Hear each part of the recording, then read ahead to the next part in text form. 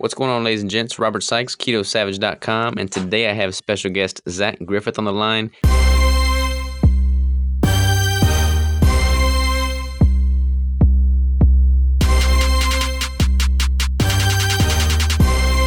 He is a big-time ketogenic hunter, so I have a feeling we're going to dive into where the real meat comes from. Without further ado, how are you, brother? Good, man. Appreciate the opportunity to talk with you. Yeah, man. It's going to be good to have you on here. So kind of give the audience like a little bio on you, kind of like a little background and what brings you here in the first place, man. Okay, so I'm kind of I'm a fitness junkie. I've always been a big, gym rat. I played sports in high school and college, and I've always been around weights and have always been around hunting. But until I was like 25 or 30, I never really found that there was a correlation between hunting and fitness. And growing up in Utah, anyone that's been out west realizes that we've got mountains in our backyard that are up to 11,000. And when you're climbing up from 5,000 feet within a mile or two, you're talking some steep, rugged terrain, and fitness comes in majorly, especially just your off-season conditioning. So what I learned as I got older is just kind of how to adapt my training to functional mountain performance, if you will. Just kind of like training my legs, my cardio, my upper body, toning my physique in a way that's like a functional athletic muscular build as opposed to just really big and heavy. Because on the mountain, you want to find that balance. There's a sweet spot between functionality, size, performance, and still on my end aesthetics. Like I still want to look good with my shirt off, but I also want to be able to burn up and down the hill and be efficient doing it. And so, I don't weigh 225 like I used to when I used to try to compete in the bodybuilding side of things. But I found that my body just cruises at like a 190, 195 range, as lean as possible. That's kind of like my ultimate physique for training and hunting. And so that's kind of what my platform is training to improve hunting performance. And then obviously just, I'm a big conservationist. So I absolutely worship wildlife. I worship and relish the opportunity to chase them and film them and just experience, the natural man that is with all of us. I mean, I feel like the hunter gatherer, it's inherent. It's a just natural instinctual part of humanity. And just because over the last couple hundred years, Walmart and other things have made it more, facilitated and easier access to those types of things. It doesn't mean they're not still there, and doesn't mean we can't tap into that primal, whatever you want to call it, drive or gravity. There's a pull towards it. I don't know what else to say. So whenever I'm up in the hills, I feel fulfilled. There's nothing like harvesting an animal, taking every ounce of edible flesh or organs, anything you can off the animal, using it, respecting it, taking care of it, carrying it off the mountain, whether it's 3, 5, or 10 miles back, taking it home, processing it, freezing it. I mean, you talk about farm to table. I watch my deer grow all spring. And then when I finally harvest them in the fall or summer, I'm able to take them home, and there's no question about, additives or preservatives or chemicals or antibiotics. I mean, this is the most natural, raw, organic. It's just fuel, and I've absolutely learned to just love it. That's all I eat is wild game. Typically a deer or an elk, a deer will weigh 100 pounds worth of meat, byproduct, whatever. Elk will be usually double or triple that.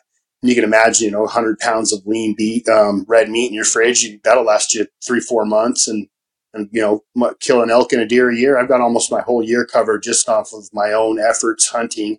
And then if my wife contributes or family members, I'm just a sponge. I'll take it from anybody because I just love wild organic meat. So it all works together. Lifting's awesome. Hunting's awesome. Providing food for yourself and your family is awesome. Participating in conservation and the cycle of life is awesome. I think a lot of people overlook hunters and their role in conservation. That, we get sometimes a bad name just by the less informed, that we're just out there savagely trying to kill these poor little cartoon Disney character deer. When in reality, It's a balance in nature. Someone has to oversee nature and make sure there's a balance between predators and prey, and that they're not overpopulating, because too many deer in an area is actually detrimental to the herd, because they'll overgraze, overfeed, and inherently and ultimately, kill themselves, because there's got to be a balance there. And as human beings encroach on their their land and their territory, we have to step in and take an active role in ensuring that there are animals, thriving and reproducing and growing, and that the herds are sustainable. And hunters and the money we spend pursuing these animals, accessing permits, paying for licenses, etc., that all funds conservation effort to ensure that those animals are there for future generations. So, No, I completely 100% agree, man. I want to dive deep into this for sure. I mean, did you grow up kind of interested in training and hunting? Like, were you doing that at an early age, or how'd that come about? yeah, yeah. So I grew up. I grew up in the traditional, just middle America, American, middle class American family. Mom and dad worked. I played little league baseball and football and basketball all the way through high school and college. I lifted because my coaches told me I had to. But I always saw the value in training. And as I got bigger and stronger, I wanted more and more and more. And luckily for me, it's been an outlet, almost like a therapeutic release, where I could just go in and let off some steam. And it's a great way for me to meditate.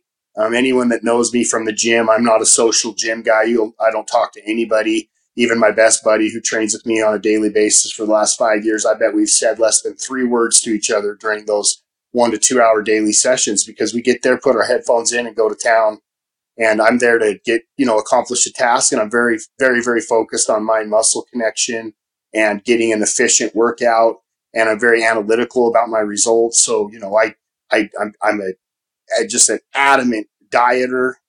My training regimens are strict. My sleep is strict. I'm very regimented in that way. And I've always been that way from a young age. I was just raised kind of get up early, get things done, be organized, set tasks and goals and accomplish them. Hunting also, just as part of my family and cultural heritage. I grew up eating wild game, and my dad and I would do the annual deer hunt, every October. And at a young age, I just relished those experiences, and I'm grateful for, a father that took the time out of his, personal interest to instill that passion in me. And obviously I'm trying to pass the torch to my girls. I've got 4 daughters, and only one of them so far is interested in hunting, but she's quite accomplished for a 10-year-old that weighs 60 pounds. She's already killed, 2 deer and a big ram, and she's just she's just hungry for it. It's really fun to share it. And I'll tell you, as a father, passing that heritage on is probably the most fulfilling hunting experience I've ever had. I've killed lots of big animals and lots of trophies and been in magazines and stuff. And I'll tell you right now, watching your daughter kill a young, immature, quote unquote, non-trophy deer is about 10 times more rewarding than killing the biggest animal on the mountain. So This is awesome, man. Like, so there's just a lot of different areas I want to take this here. So yeah, sure. with regards to the hunting and just like, I guess just not even this one, the hunting, but you've got a pretty good pulse on, kind of like, I mean, you've got a great social media following, you're a hunter, you're a trainer, you can kind of see certain trends, like you just pick up on it. Do you feel like hunting as a whole is kind of on the rise or on the decline right now amongst like the younger generations? Yeah, that's a good question. I'll be honest with you. So I'm an avid bow hunter, and I think bow hunting is it's kind of like skateboarding. It just kind of came back, it was like resurrected. Bow hunting's, to me, I'm a big rifle guy. Trust me, I'm not knocking rifle hunting or taking away from, but I feel like bow hunting is kind of cooler right now.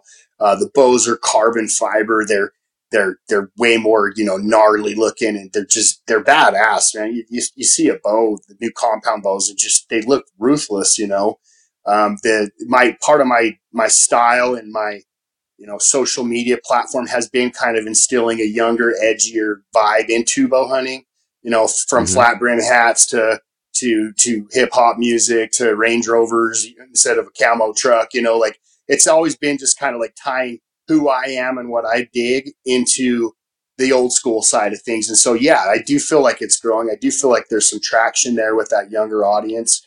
My entire social media platform is geared towards the 18 to 24-year-olds. So I absolutely feel like it is, and I hope it is, because obviously the 18 to 24-year-olds have got about 40 years of hunting ahead of them. So I hope we can get them hooked now and keep, the system and the efforts perpetual. You gotta keep that ball rolling, or obviously it could become a dying breed. I'm a baseball guy. I grew up playing baseball my whole life. I was obsessed with it, and I've watched baseball just kind of fall out of favor with the American public. It's just kind of lost its It's lost its prestige. It's lost its vibe. I'm not sure why, but I can see that there's a trend away from it. And I feel like hunting is absolutely the opposite, just because of the new innovations in gear and technology, and also the incorporation of social media and the fitness side of things into it. I've always liked to talk to non-hunters that are city metropolitan people that have never been exposed to it, because I think a lot of them get the impression that hunters either drink beer and shoot deer out of the window of their car with a spotlight, Yeah. or they're up in a tree stand drinking out of a thermos, with a beaver hat on.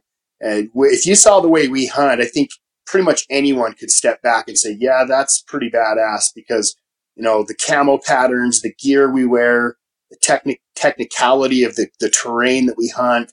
I mean, to be a bow hunter and to be hunting in alpine conditions where you're at 10,000 feet. I mean, we hunted elk until December 15th this year at 9,000 feet, and it was, 35 inches of snow and sub-zero temperatures. And we're up there in snow camo with bows chasing these 1,000-pound giant animals. And I mean, it's epic. There's no other way to put it. It's physically taxing. It's emotionally taxing. It takes tons of preparation. You have to be an absolute artist and tradesman with your craft, because a bow takes tuning and finesse, practice. There's a lot of working parts and variables. You have to know how the bows work. I mean, a rifle is just point, click, boom.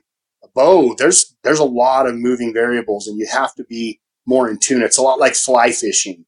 You just have to be on top of things, So I like to rifle hunt because I just love guns and I'm obsessed with them, but bow hunting is at a different level. There's no question. No, I totally agree, man. I really like this whole conversation is resonating with me because I grew up hunting as well. I have a family farm. It's been in our family for 4 or 5 generations now, and that's just what we've done every year.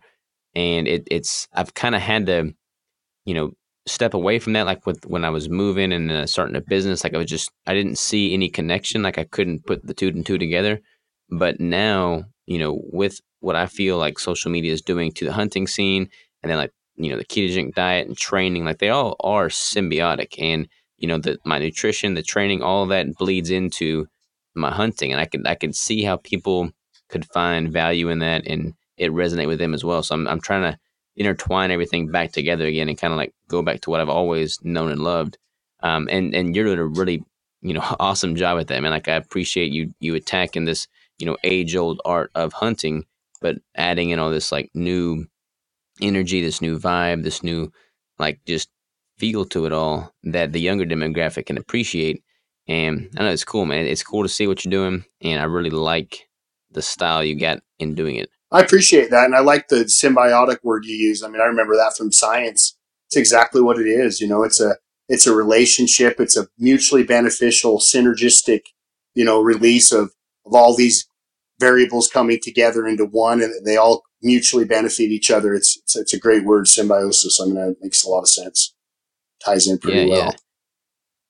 So with regard to like the training, man, you mentioned that you were used to like bodybuilding. You were up to 225. Now you're hovering around 190. What do you think? I mean, what have you changed with regards to your nutrition or your training to kind of like scale that total mass down and make it just more functional, I guess? Well, for one, I'm the first to admit it. I realized after training I'm 38 years old. I've trained since I was 15, pretty much on a daily basis. I mean, I just addicted to training for the last 25 years, whatever. And I'll tell you right now, I've realized over time watching the not only the men's pro bodybuilding scene, but the athletic scene as well. A big part of physique are genetics, like these guys that are on stage, people tribute, them to their gear and their steroid use and stuff. But in reality, they take a lot less gear than you think. The big, strong, badass open bodybuilders, those guys are just genetic freaks. Most of the rules don't apply to them. And I've realized over time that I'm not one of those guys. And that's fine. Mm-hmm. I'm given a physique. I can tone it. I can tweak it. But you are given a structure. And unless you go with the exogenous stuff and take it to another level, you're kind of limited with what you're given. And so I used to do the big dirty bulk and cut, dirty bulk and cut, dirty bulk and cut. And it's funny, as I bulk up to 225, 230, And then I cut back to that residual 190 shredded. And it's like, well, I'm not getting anywhere with this. I'm just taxing my kidneys and doing a lot of cardio. And it's not fun to get fat and then get skinny and get fat and get skinny. And so around 30, I don't know, 33 years old, I said, okay, I'm done bulking. I'm just going to maintain and just try to get as pilled as possible. And that's about when I started running into the low carb side of things. And then all of a sudden ketogenic. And like most people that dive into keto, you know, I started off with the just pounding bacon and cheese and gluttonous, you know, milk products and sour creams and all these things. And after like a month or two, my body just started nudging me towards just the natural stuff. Like I went from that gluttonous, you know, almost Atkins style approach to ketogenic dieting to now I'm eating nothing but nuts, avocados, tons of leafy, you know, cruciferous greens, all my animal meats. I don't eat any milk products at all. I mean, I literally just eat a big bowl of broccoli every day and a ton of elk meat and a ton of almonds and cashew or macadamia nuts, and I just learned that's what I crave. So it's kind of funny how, you know, I started binging, if you will, on those things that I was told no for so long, and I very quickly realized my body just runs a lot more efficiently on the very natural, organic, basic foods, including, you know, a lot of people, you've always been told red meat's got all these downsides that when you're eating organic animal red meat, it doesn't apply. Your body digests that stuff like, I mean, it's just amazing how efficient it is, and just the vitamins and nutrients, and you can tell this is food, you know, this is what it's for. And being on a ketogenic diet, I've found that not only is my appetite more satiated, but I have been able to maintain a lot leaner, drier physique. I'll admit right now, my muscles, my bellies aren't as full. I don't get that pop, but I don't really care as much because I feel so good. And there's no inflammation post workout.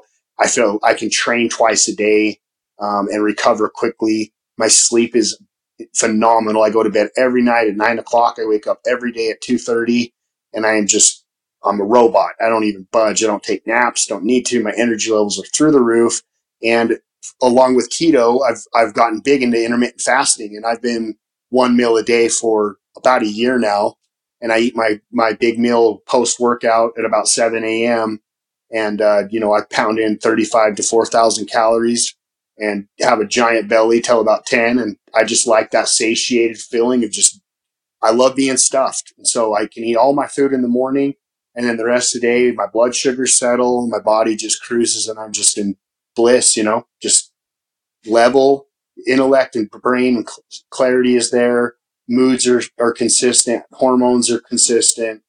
Feel great. Skin clarity. I mean, I just look healthier. I feel it's just, I honestly got tired of preaching keto because it almost sounds like too good to be true. And I feel like I had to spend a lot of time explaining to people the benefits. And I'm like, at the end of the day, I don't care if you do it, you know, like it works for me, and I'm tired of preaching about it. Like it's almost like too much for most people to comprehend. It's kind of like, yeah, go try it and let me know what you think. But I'm tired of selling people on it, you know, because it works. It works. So this is, I mean, you've got a pretty interesting full day, man. I'd love to just hear like a play-by-play of your day, starting with the fact that you wake up at 2:30 in the morning. Like I wake up pretty early, but you're totally kicking my ass there.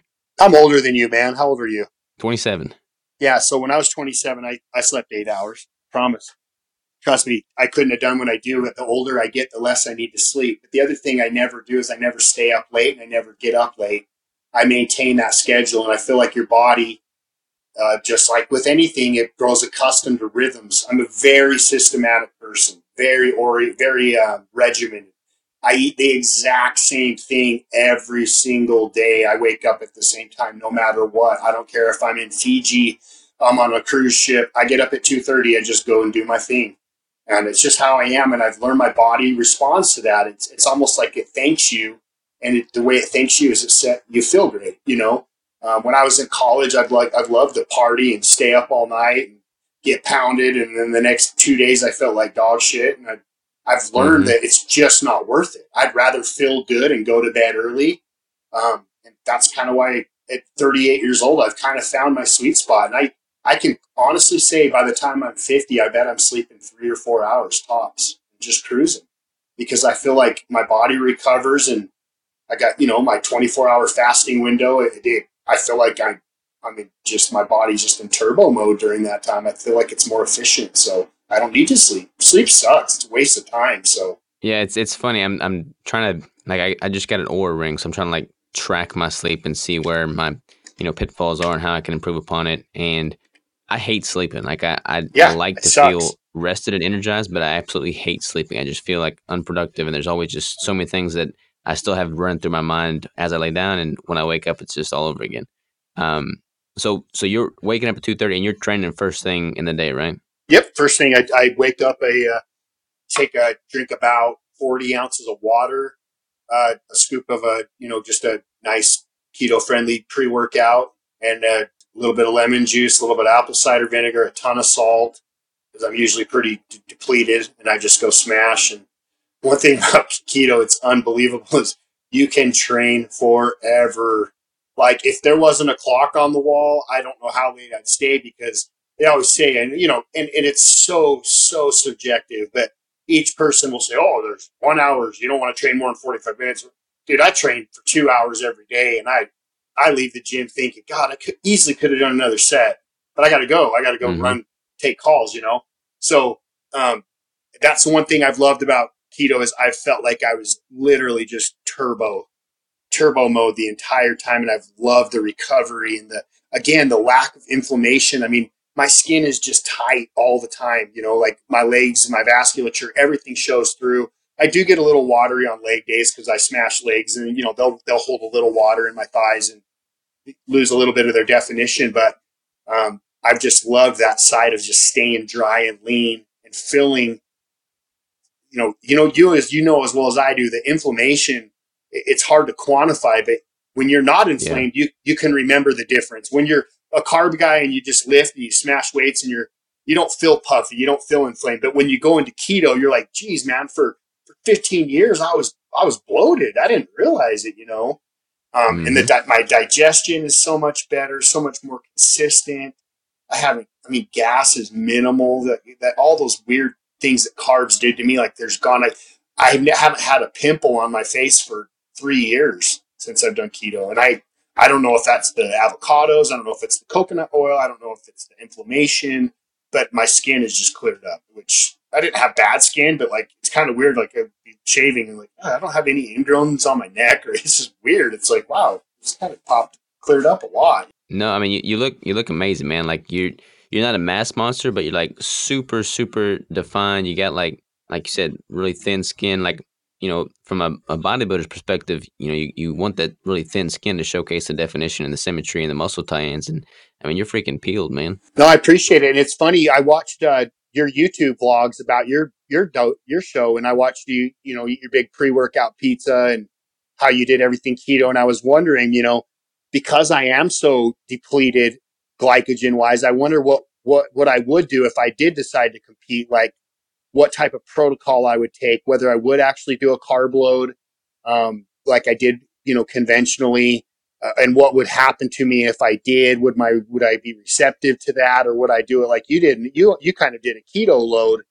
I noticed you kept your Mm-hmm. macros pretty conservative. Like I wondered if, like, man, what if I just eat a bucket of blueberries 2 days before and just let my body just reload? Would my muscle bellies round out, or are they just flat because I've trained them to be flat? Like it's one of those things I haven't really gone back into. I haven't done a show since 2014. So, but it's definitely been one of my questions, is like, how do you reload, or how do you show prep on a keto diet? And so I was actually going to ask you about that eventually, whether it's on this or just off the air.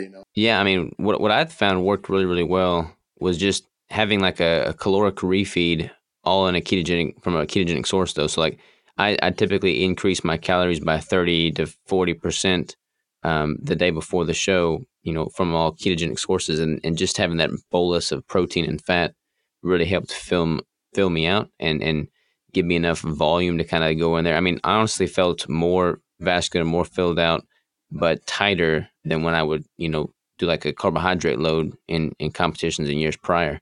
Um, I think you have to have a pretty good degree of adaptation before you can really tap into that and then let it fill you out like it did. But once you're to that stage, I mean, I think that's all you need, really. Nice. That's cool.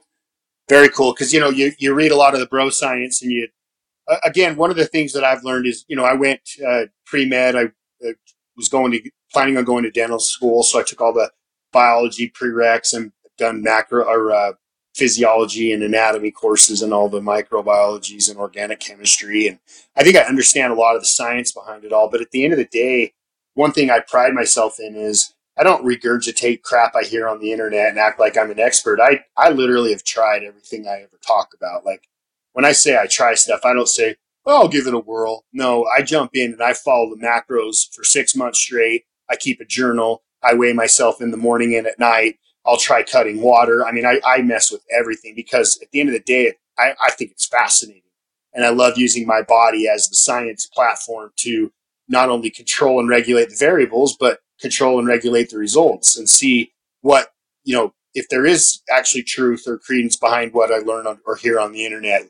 I think a lot of guys just take these blanket approaches and say, well, he said you have to do this. And that's like a, all encompassing only way to get it done. In reality, I've tried lots of different diets and they didn't work for me. I didn't feel good. My body didn't respond. And so, unfortunately for most people, the answer to how do you get in shape and maintain it is, well, just start working on it now and learn as you go. I mean, that's the bottom line. Is it's different for everyone. There is no cookie cutter approach. There is no cure all.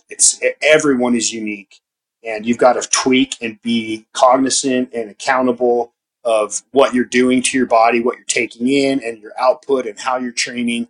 And at the end of the day, like I said, it's your results are very unique to you and your circumstances, and regardless of what other people say, that's just information for you to digest, but it's not necessarily doctrine. You know what I mean? Yeah, yeah, for sure. With you having said that, and just what little I know of you, just in looking you up online and whatnot, you seem like a very regimented, strategic person. Like everything you do in a day is done for a reason with purpose, which I totally respect and appreciate and can get behind. What is you said you eat one meal a day, you eat the same thing every day, and you train the same style. What is those? What does that look like? What are your meals? What do you eat every day? And what's your training style like? So the meals are pretty simple. Like I said, my macros or my calories are 3,500 to 4,000. 4,000 are my leg days. I do a push leg day on Mondays. I do a pull leg day on Thursdays. So I separate quads and front loaded calves and glutes and hamstrings. So I feel like that's a good split for me. It also gives me a 2-day recovery between the two, and it also frees me up for Saturday and Sundays for mountain hiking, blasting around. The way we hunt, and the way we hike, you don't want to train legs that day or the day before. Trust me, it's just not going to work. I don't care what you're taking, you're not going to recover quick enough. So I've found that split Monday push, Thursday pull is perfect for legs. And on those days, those are my high calorie days. Those are 4,000 calories, always post workout. So one thing that's fascinating to me and absolutely blows my damn mind is I train fasted 23 hours. If you think about it, I train at Mm-hmm. 3 a.m. 23 hours after I ate last. So you think, pro science wise, that you don't have a pre-workout meal, you're not loaded up. Like, no, the drier I am. In fact, when I do a 48-hour fast and I skip a day, those training days are also usually bananas. And it's crazy. The longer that window gets, it's almost like your body just primes more and you Yeah. explode. I mean, I wake up in the morning before I even pop my pre-workout, my veins on my legs are just spaghetti. They just wrap all the way around, and I'm looking down at them and think, holy cow, like it just pulls your skin so tight. So it's kind of interesting training fasted like that, how much blood flow and vasodilation and honestly pre-workouts. You want to fill a pre-workout, train 23 hours fasted. You will not believe what one scoop of that stuff will do to you because it's your body's primed for it. It's just like drinking on an empty stomach. You get hit a lot harder, a lot faster, and it hasn't compromised my performance. In fact, it's improved it because I'm so much more consistent. So my What do you post use for work, pre-workout? I work with Mountain Ops. It's a hunting supplement company that's very hunting oriented in all of their stuff. read the labels meticulously, and there's nothing in there that's going to spike blood sugar dramatically. It's all very. I don't take exogenous ketones, none of that stuff at all. I let my body do it. But it's just loads of caffeine, beta alanine, citrulline, just the basic pre-workouts. And then, like I Gotcha. said, I pound sea salt, and ACV and some lemon juice in all my waters. And I drink at least 2 gallons of water a day. And obviously, since I'm ketogenic, I pee 2 gallons of water a day. Like, it just goes right through Yeah. me. But again, it's all about finding that balance for you. And I never feel bloated. I feel great like that. So that my legs are done Mondays and Thursdays, and then I do a back day on Tuesday, a chest day on Wednesday, and then I repeat back day on Friday, chest day on Saturday.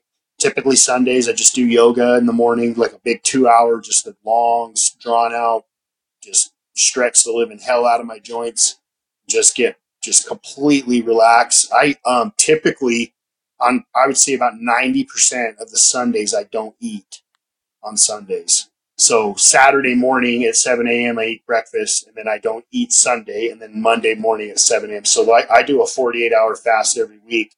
And a lot of people think that sounds crazy, but until you've done it, you wouldn't understand. Like Sundays, I literally do not need to eat. I'm just not hungry.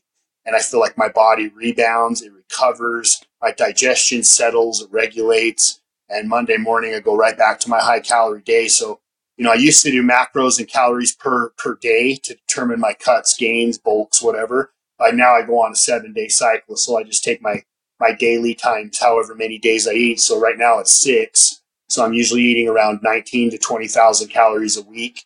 And I have 0 on Sunday. So you average that out. That's 3,500 to 4,000 a day for those 6 days. That's how I've been able to do it. And What does that big 7 a.m. meal normally consist of? You said a lot of elk. Are you adding a lot of fat too? Because all these wild game meats are a little bit leaner than what you would get in the store. believe it or not, you'd be surprised. What I do when I kill an elk or a deer is I'll take every edible organ, the lungs, the liver, the heart, the kidneys. Try to think if there's anything else. I take every ounce of connective tissue, tendon, sinews, everything on that animal, all the fat on the ass, everything. I don't pin it or peel it off. I literally just roll it up and give it to the processor and grind it into hamburger. So I have this cocktail of hamburger that's got organ meat in it. It's got leg. I mean, you could never tell what part of the animal it's from. And it's probably 80-20. So even on a lean mountain animal, I'm still getting 20% fat because I've thrown in the fatty organs, the fatty connective tissue, the fat on most late season animals you kill in November, they have 2 inches of fat on their rump. And so I just throw all Mm-hmm. that into the bin. And then I just like the burger because I like to fry it down and put it inside of wraps or in with my broccoli. I feel like it's easier to compartmentalize and partition for Tupperware and stuff when it's in a ground beef state. And I just salt it liberally and maybe put some chili powder on there just to give it a little kick. But I have a very simple palate. So my breakfast usually consists of about a pound of animal meat every morning, 3 to 4 pounds of broccoli, cabbage, asparagus, green cruciferous vegetables. I usually eat a cup of almonds, a cup of macadamia nuts, a cup of pecans. And I'm trying to think if I do anything else. I do take one of the whey protein meal replacements. It's got a lot of flax and stuff in it, just because I Mm-hmm. just like the texture. It's almost like my pudding. I mix it with coconut milk, actual pure coconut, the fatty coconut milk, and that's pretty much my breakfast. I'm just trying to think if I miss anything, but you add all that up, it should be right around my macros. I'm not missing anything I really like specific. the idea of having all of that ground up. So you're not like making steaks out of it or anything. I'm assuming you're probably keeping the back straps, but everything else you're just grinding into one patty basically. Yeah, exactly. In fact, you're going to laugh, but the only thing I do keep are the tenderloins, and there's only 2 of those, and I eat those in one sitting, and I usually eat them on the mountain. So when I get home, I mean, you got to realize that the animals I harvest, I don't kill them near a road. So when I was young, I never saw a deer in the back of a truck with its legs because when we shoot deer, you cut them up. I mean, I literally quarter the animal. I Mm-hmm. skin him.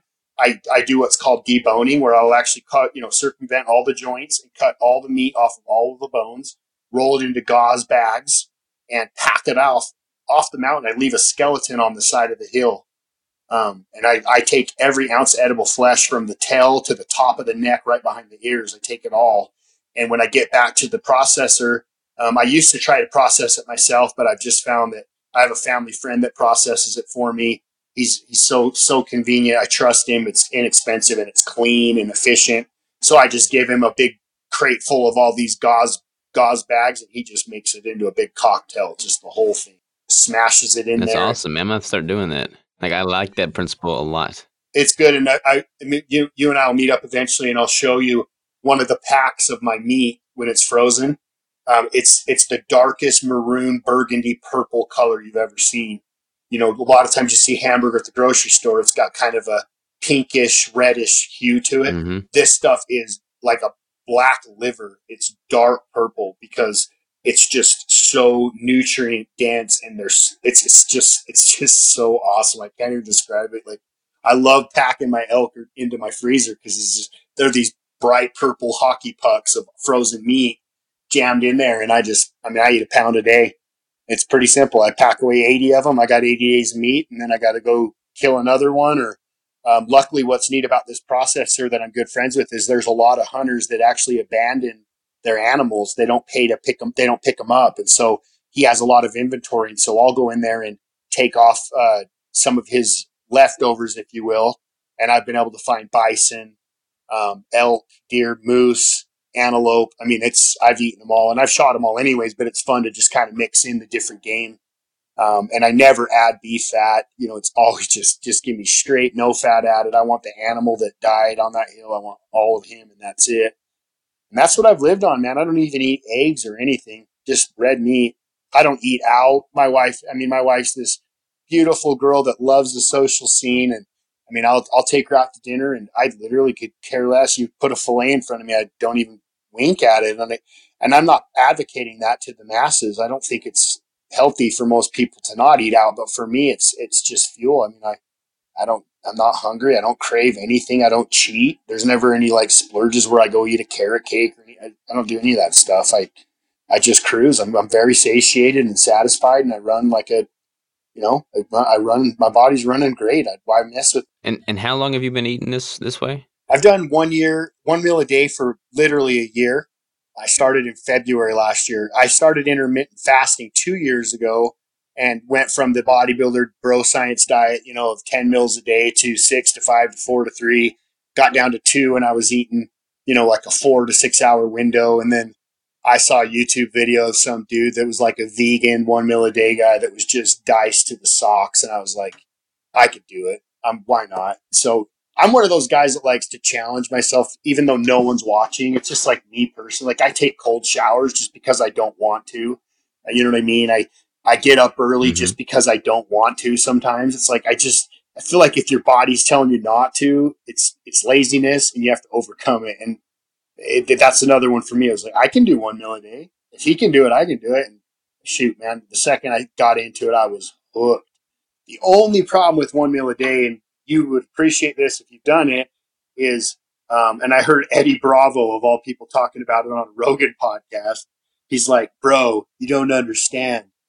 If you eat once a day, food tastes so good. He goes, you will crave your meals. It's like the coolest thing. Just, you wait all day for that meal. And it's not that you're hungry. You just anticipate it, And when you get to eat, it's like, this is fun. And so I've become like an antisocial eater, which sounds really wacko, but I like to close the door and just eat my food. I don't like to talk. My wife's like, you're a jerk when you're eating. I'm like, baby, give me 1 hour a day of solitude, please, No, I can totally relate with that, man. It's so funny.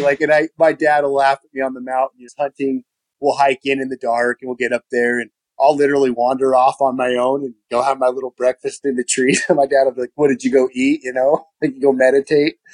And I said, yeah, man, it was delicious, but I'm in a great mood now. I'm satiated. Let's go handle business, So that's my alone time. And I'm definitely going to have to find a balance, because I don't want to wear my wife out. I care about her too much. And I know that she likes to have her husband out eating sushi and stuff. And it's not that I think I'm going to get fat if I eat sushi. I just love the way I'm running right now. And I haven't wanted to change just because it's working so well. but I do realize I'm going to have to concede a little bit and kind of find a happy medium. Well, on that topic, man, I've got something I want to run by you. So I was at that Metabolic Health Summit this past weekend, and one of the main topics that was on everybody's lips was metabolic flexibility and having the ability to switch from, carbs to fat to carbs and do so without any adverse effects, really.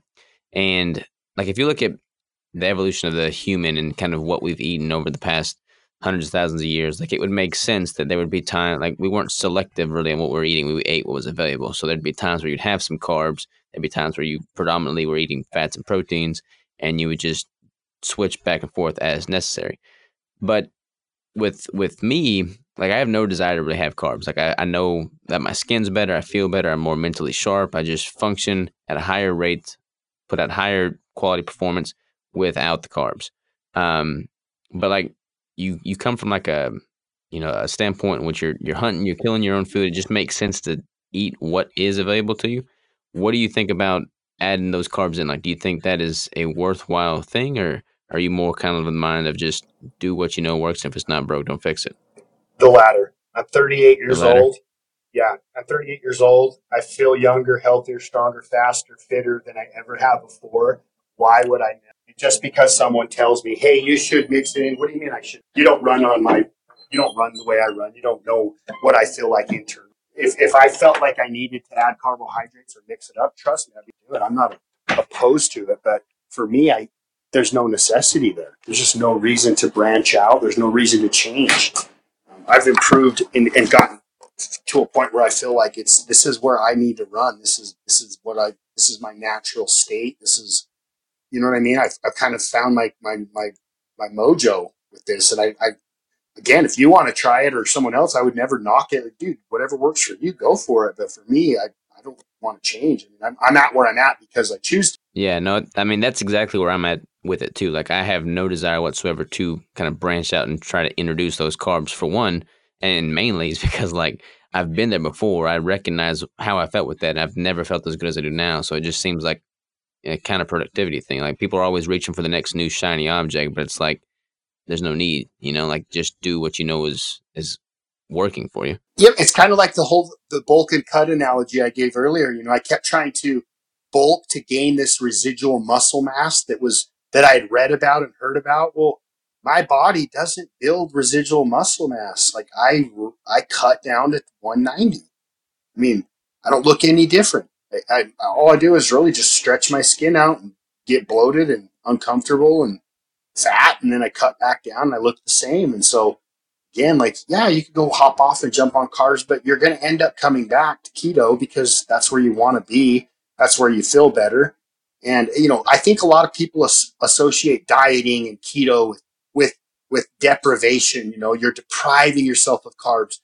Nothing makes me more annoyed than when someone says, you mean you don't eat bread, or you can't eat a roll, or you can't eat corn or whatever? And I just laugh. I'm like, I can eat bread. I have a mouth and teeth and a digestive system. I can put anything I want down the pipe. I choose not to because my body reacts accordingly, and I want those results because I want to feel and train and perform a certain way, and bread isn't going to get me there.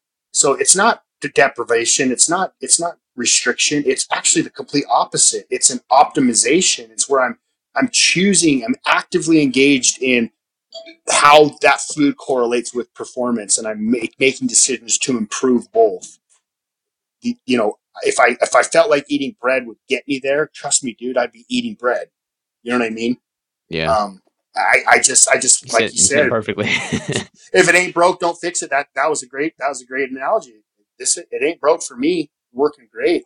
Now I'll tell you right Yeah, now, if I met a guy like you who I fully respect, and I've watched your videos and I've watched you from afar, and I said this kid's very much like me, very analytical, very very disciplined. Those things to me are huge attributes, and I resonate with them. If you came to me and said, "Hey, dude, I know you're hardcore keto, but I've been doing these refeeds and I've gained 6 pounds of lean muscle tissue in 3 weeks doing them," trust me, I'd try it. I'd try it that day. yeah, Because I would say, this guy didn't read it, regurgitated off some stupid medical journal. I don't care about case studies. Those 50 people, there's so many moving parts and variables in those equations. Like, those guys don't train like me. There's no way, I want to know how my body reacts to certain stimuli. And if I met a guy like you who had done it, I would absolutely respect and give credence to your opinion, and I would apply it to myself. And at the end of the day, I would know if it worked because I'm very in tune with my body and how it is now. And I would be very aware of changes or benefits that came as a result. Yeah, I appreciate that, man. I feel like I don't know, one of the main reasons that I'm so drawn to the idea of just staying strict keto and not introducing the carbs is because it comes with a certain degree of discipline and consistency. And every success I've ever had in my life has been a result of those two things combined. So when everybody else is off jumping on carbs and recognizing that, maybe that's not as good as it's cracked up to be, I'm just gonna be trucking along, staying strict keto and just keep getting better every year. Yeah, 100%. So I want to take this a slightly different direction, man. You and I both have a love and passion for hunting, and a lot of people listening to this probably don't have that, background and experience. I'm hoping that more people will look into that lifestyle for sure. But paint us a picture, man. Like walk us through, everybody listening, like just a unforgettable moment in the field where like you just connected with your surroundings. And then from the just the whole picture, man. Like people need to, I feel, relate with the food they're eating, and there's just such a disconnect, especially nowadays with everybody just going to the supermarket or just buying things off of Amazon and having it shipped to them. There's nothing that compares to finding the animal, harvesting the animal, and eating the animal all within a very short time frame. I mean, like Danny Vega, I don't know if you know him, but he went down to my family farm this past year and he killed his first deer, and I taught him how to clean and process that deer, and we had that deer cooked and eaten within an hour of the time it was standing. So I mean, like there's something to behold with that. And I know you've got all kinds of stories, so just lay one on us, man. Yeah, so this will probably surprise most people, but I hunt public land. So this is national forest that anyone can go hike around with their dog or backpack and go camping, whatever. These are just the mountains. And I say mountains very generically. It's typically the Wasatch Front or the mountains around Salt Lake or whatever state I'm hunting in. But specifically for this story to relate to you guys is there's an area that I hunt every year with my bow. Every August, I hunt the same exact hillside, the same exact canyons and ridges and basins. And over the last 5-6 years, I've become intimately, literally aware of the certain deer that are in there, and I've filmed them and tracked them, and I have trail cameras that are up there at nighttime taking pictures, and I've actually literally watched the same animals grow and develop for years on years on years. So people think you just go up there and shoot a deer and a deer is a deer. There's actually certain bucks that I know by name because I recognize their horn configurations, maybe facial, marks, tears in their ears, whatever. Any hunter knows you can recognize a buck year after year because they maintain a similar structure in their antlers. Optimally, they grow bigger each year with, as long as nutrition and water and predation is kept under balance. But I've had these working relationships watching these animals grow up, and I've filmed them. And a lot of my YouTube videos, if you watch, I'll have 3 or 4 years of footage, cameras, still shots of these same bucks as they get bigger and bigger and bigger. And then I finally connect with them and harvest them. And this is an animal that I've literally for 5 years been contemplating and dreaming and relishing and pursuing. So imagine the emotional, I don't even want to say relief or high, but it's just a combination of a ton of emotions when you actually connect with one of those animals that you've been after. It's wild. And as a hunter, I mount or go to a taxidermist and have the animals preserved. Not for bragging rights for me, but more to preserve the moment and the experience and honor that animal. Those mounts that I have, I've got 40 or 50 of them in my house. Every animal on those mounts, I could spend 2-3 hours explaining to you the story behind that animal and the history behind it. And I feel like they're artistic expressions of the experience and way to capture the moment. And there's nothing redneck or white trash about it. If you saw my mounts and the beautiful woodwork and pedestals they're built on, they're like museum pieces. And there's nothing that I feel honors an animal more than preserving it for eternity to share with my kids and my grandkids and be able to show them the pictures and the videos and the stories behind them. So That's the story, is the general idea that I pursued certain bucks and certain animals year after year. And there's a lot of them that I never do actually connect with. Maybe some other hunter kills them. Maybe they're killed by a lion. Maybe they die of old age. Maybe they die during a harsh winter. And it's emotional for me to show up each spring and see who's still around. I climb up in those hills and I sit behind a spotting scope until I watch the sun come up. And I mean, to climb that type of elevation, typically we start hiking at 3 in the morning and we don't get up there till 6:45 as the sun's coming up, and we pop out our big expensive optics and our carbon tripods and we start glassing these animals from 500 yards to a mile away, and we film them, and I share those experiences on YouTube, and I have tons of those sagas. The stories on YouTube are all on my channel because I wanted to share it with others. And a lot of people think it's cheesy. I mean, maybe it is a little weird to say I'm intimately involved with a deer. Yeah, you can take an immature approach and jump to sexual connotations or whatever. I'm telling you that these animals mean more to me than the selfie and the Instagram Insta fame you get from killing a big buck. It's far more a culmination of effort and time and preparation, honing my personal skills, tracking the animal, like I said, relishing him, studying topographical maps, property boundaries, learning the mountains, the terrains, their habits, watching them from afar, watching their daily routines, patterning them, and then ultimately getting within range to kill them with the bow it's a big deal. And so when it all comes together, it's fascinating. There's nothing out there to compare it to. In fact, if you've ever looked at my social media stuff, a lot of my brand with bow hunting, it says bow hunting sucks. All my shirts, hats, bow hunting sucks is kind of like my motto. And I say that because bow hunting does suck.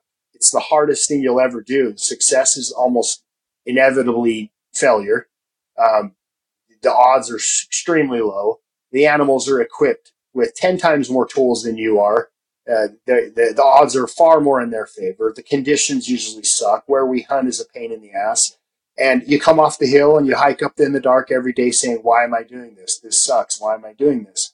But because it sucks, because it's hard, because you have to dig deep, the net increase when you actually do succeed is that much more dramatic.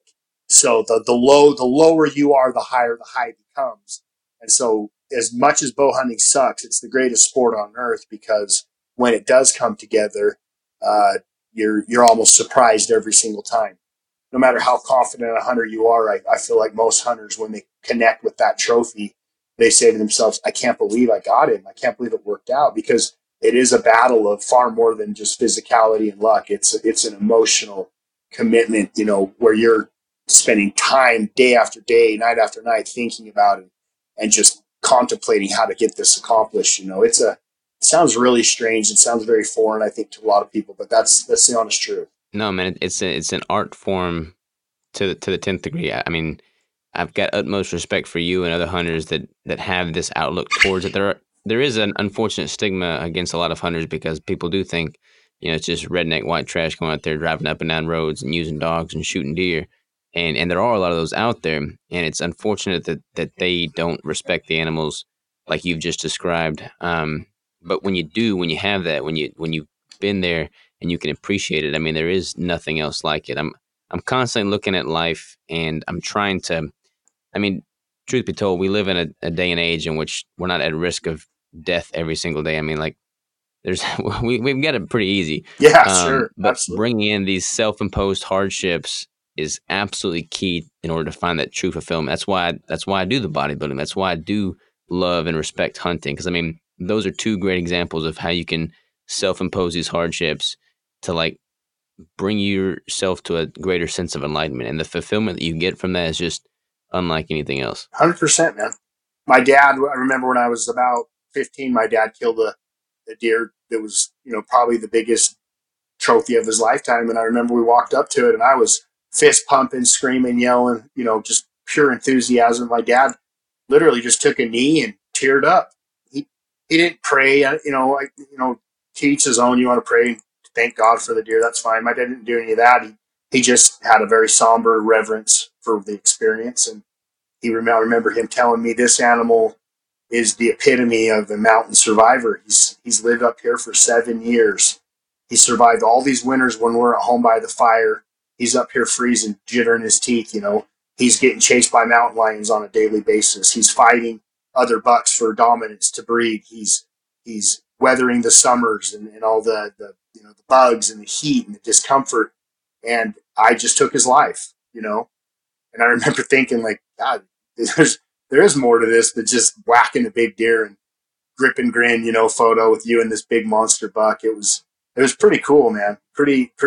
My dad's a great example. My dad's like the ultimate for me. He's like the perfect balance of moderation and respect and us responsibility. And he's just like the perfect beacon for me to follow. And I'm completely different than my dad. I mean, we're so polar opposite. It's hilarious, but man, I've picked up some stuff from him.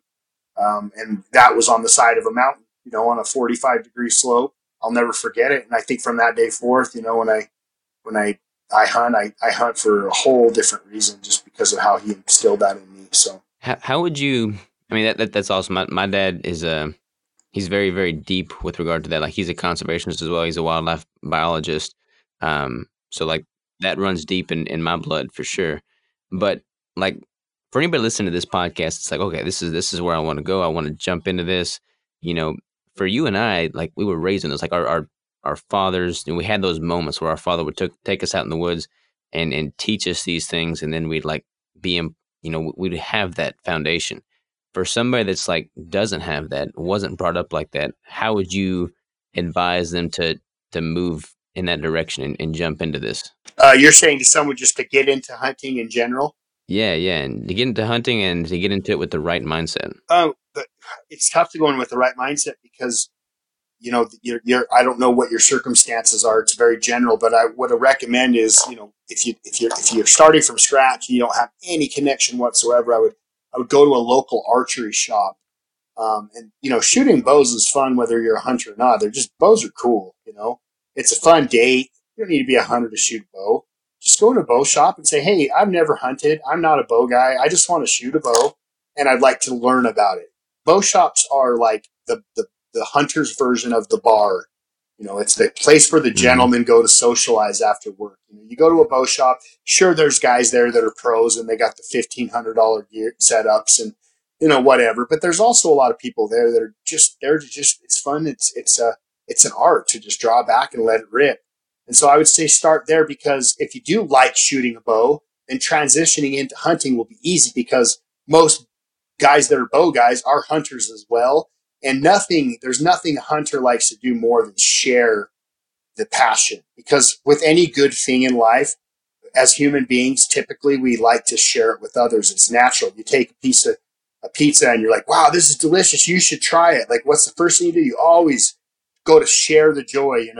And I'm the same way, and hunters are the same way with bow hunting and hunting. They love sharing it with others. So I would say just grow a pair and just jump into a bow shop and say, "Hey, I'd like to start trying." You can also look at social media. It's a great tool to find people in your area with similar needs or similar likes and dislikes, and maybe find communities on Facebook or whatever that are hunters in your area and go to their events. You can get involved that way. I'm very fortunate. It was something instilled in me from a family generational thing. So it's kind of tough for me to tell someone who's not given the same circumstances, because I can't relate. I grew up with it. I don't know what it's like to be a 25-year-old that doesn't know anything about hunting. I just knew about it. So that would be my Hmm. recommendation, even though I'm probably not the best source to give that to you. No, that's good, man. That's Yeah, gold. I feel like if you found someone that was 30 that went into hunting from scratch, that person might be a better resource. I just don't know who that would be. No, that's good. I think. I mean, going bow shops are like the water cooler for sure. So you go there and you'll find the path to where you want to go.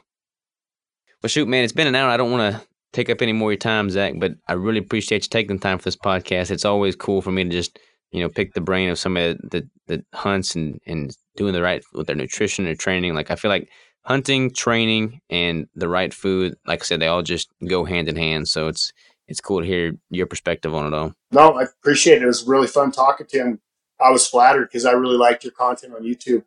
watched all your videos when you came out with them, and was following, and have followed you since. So it's a really good opportunity. I appreciate it.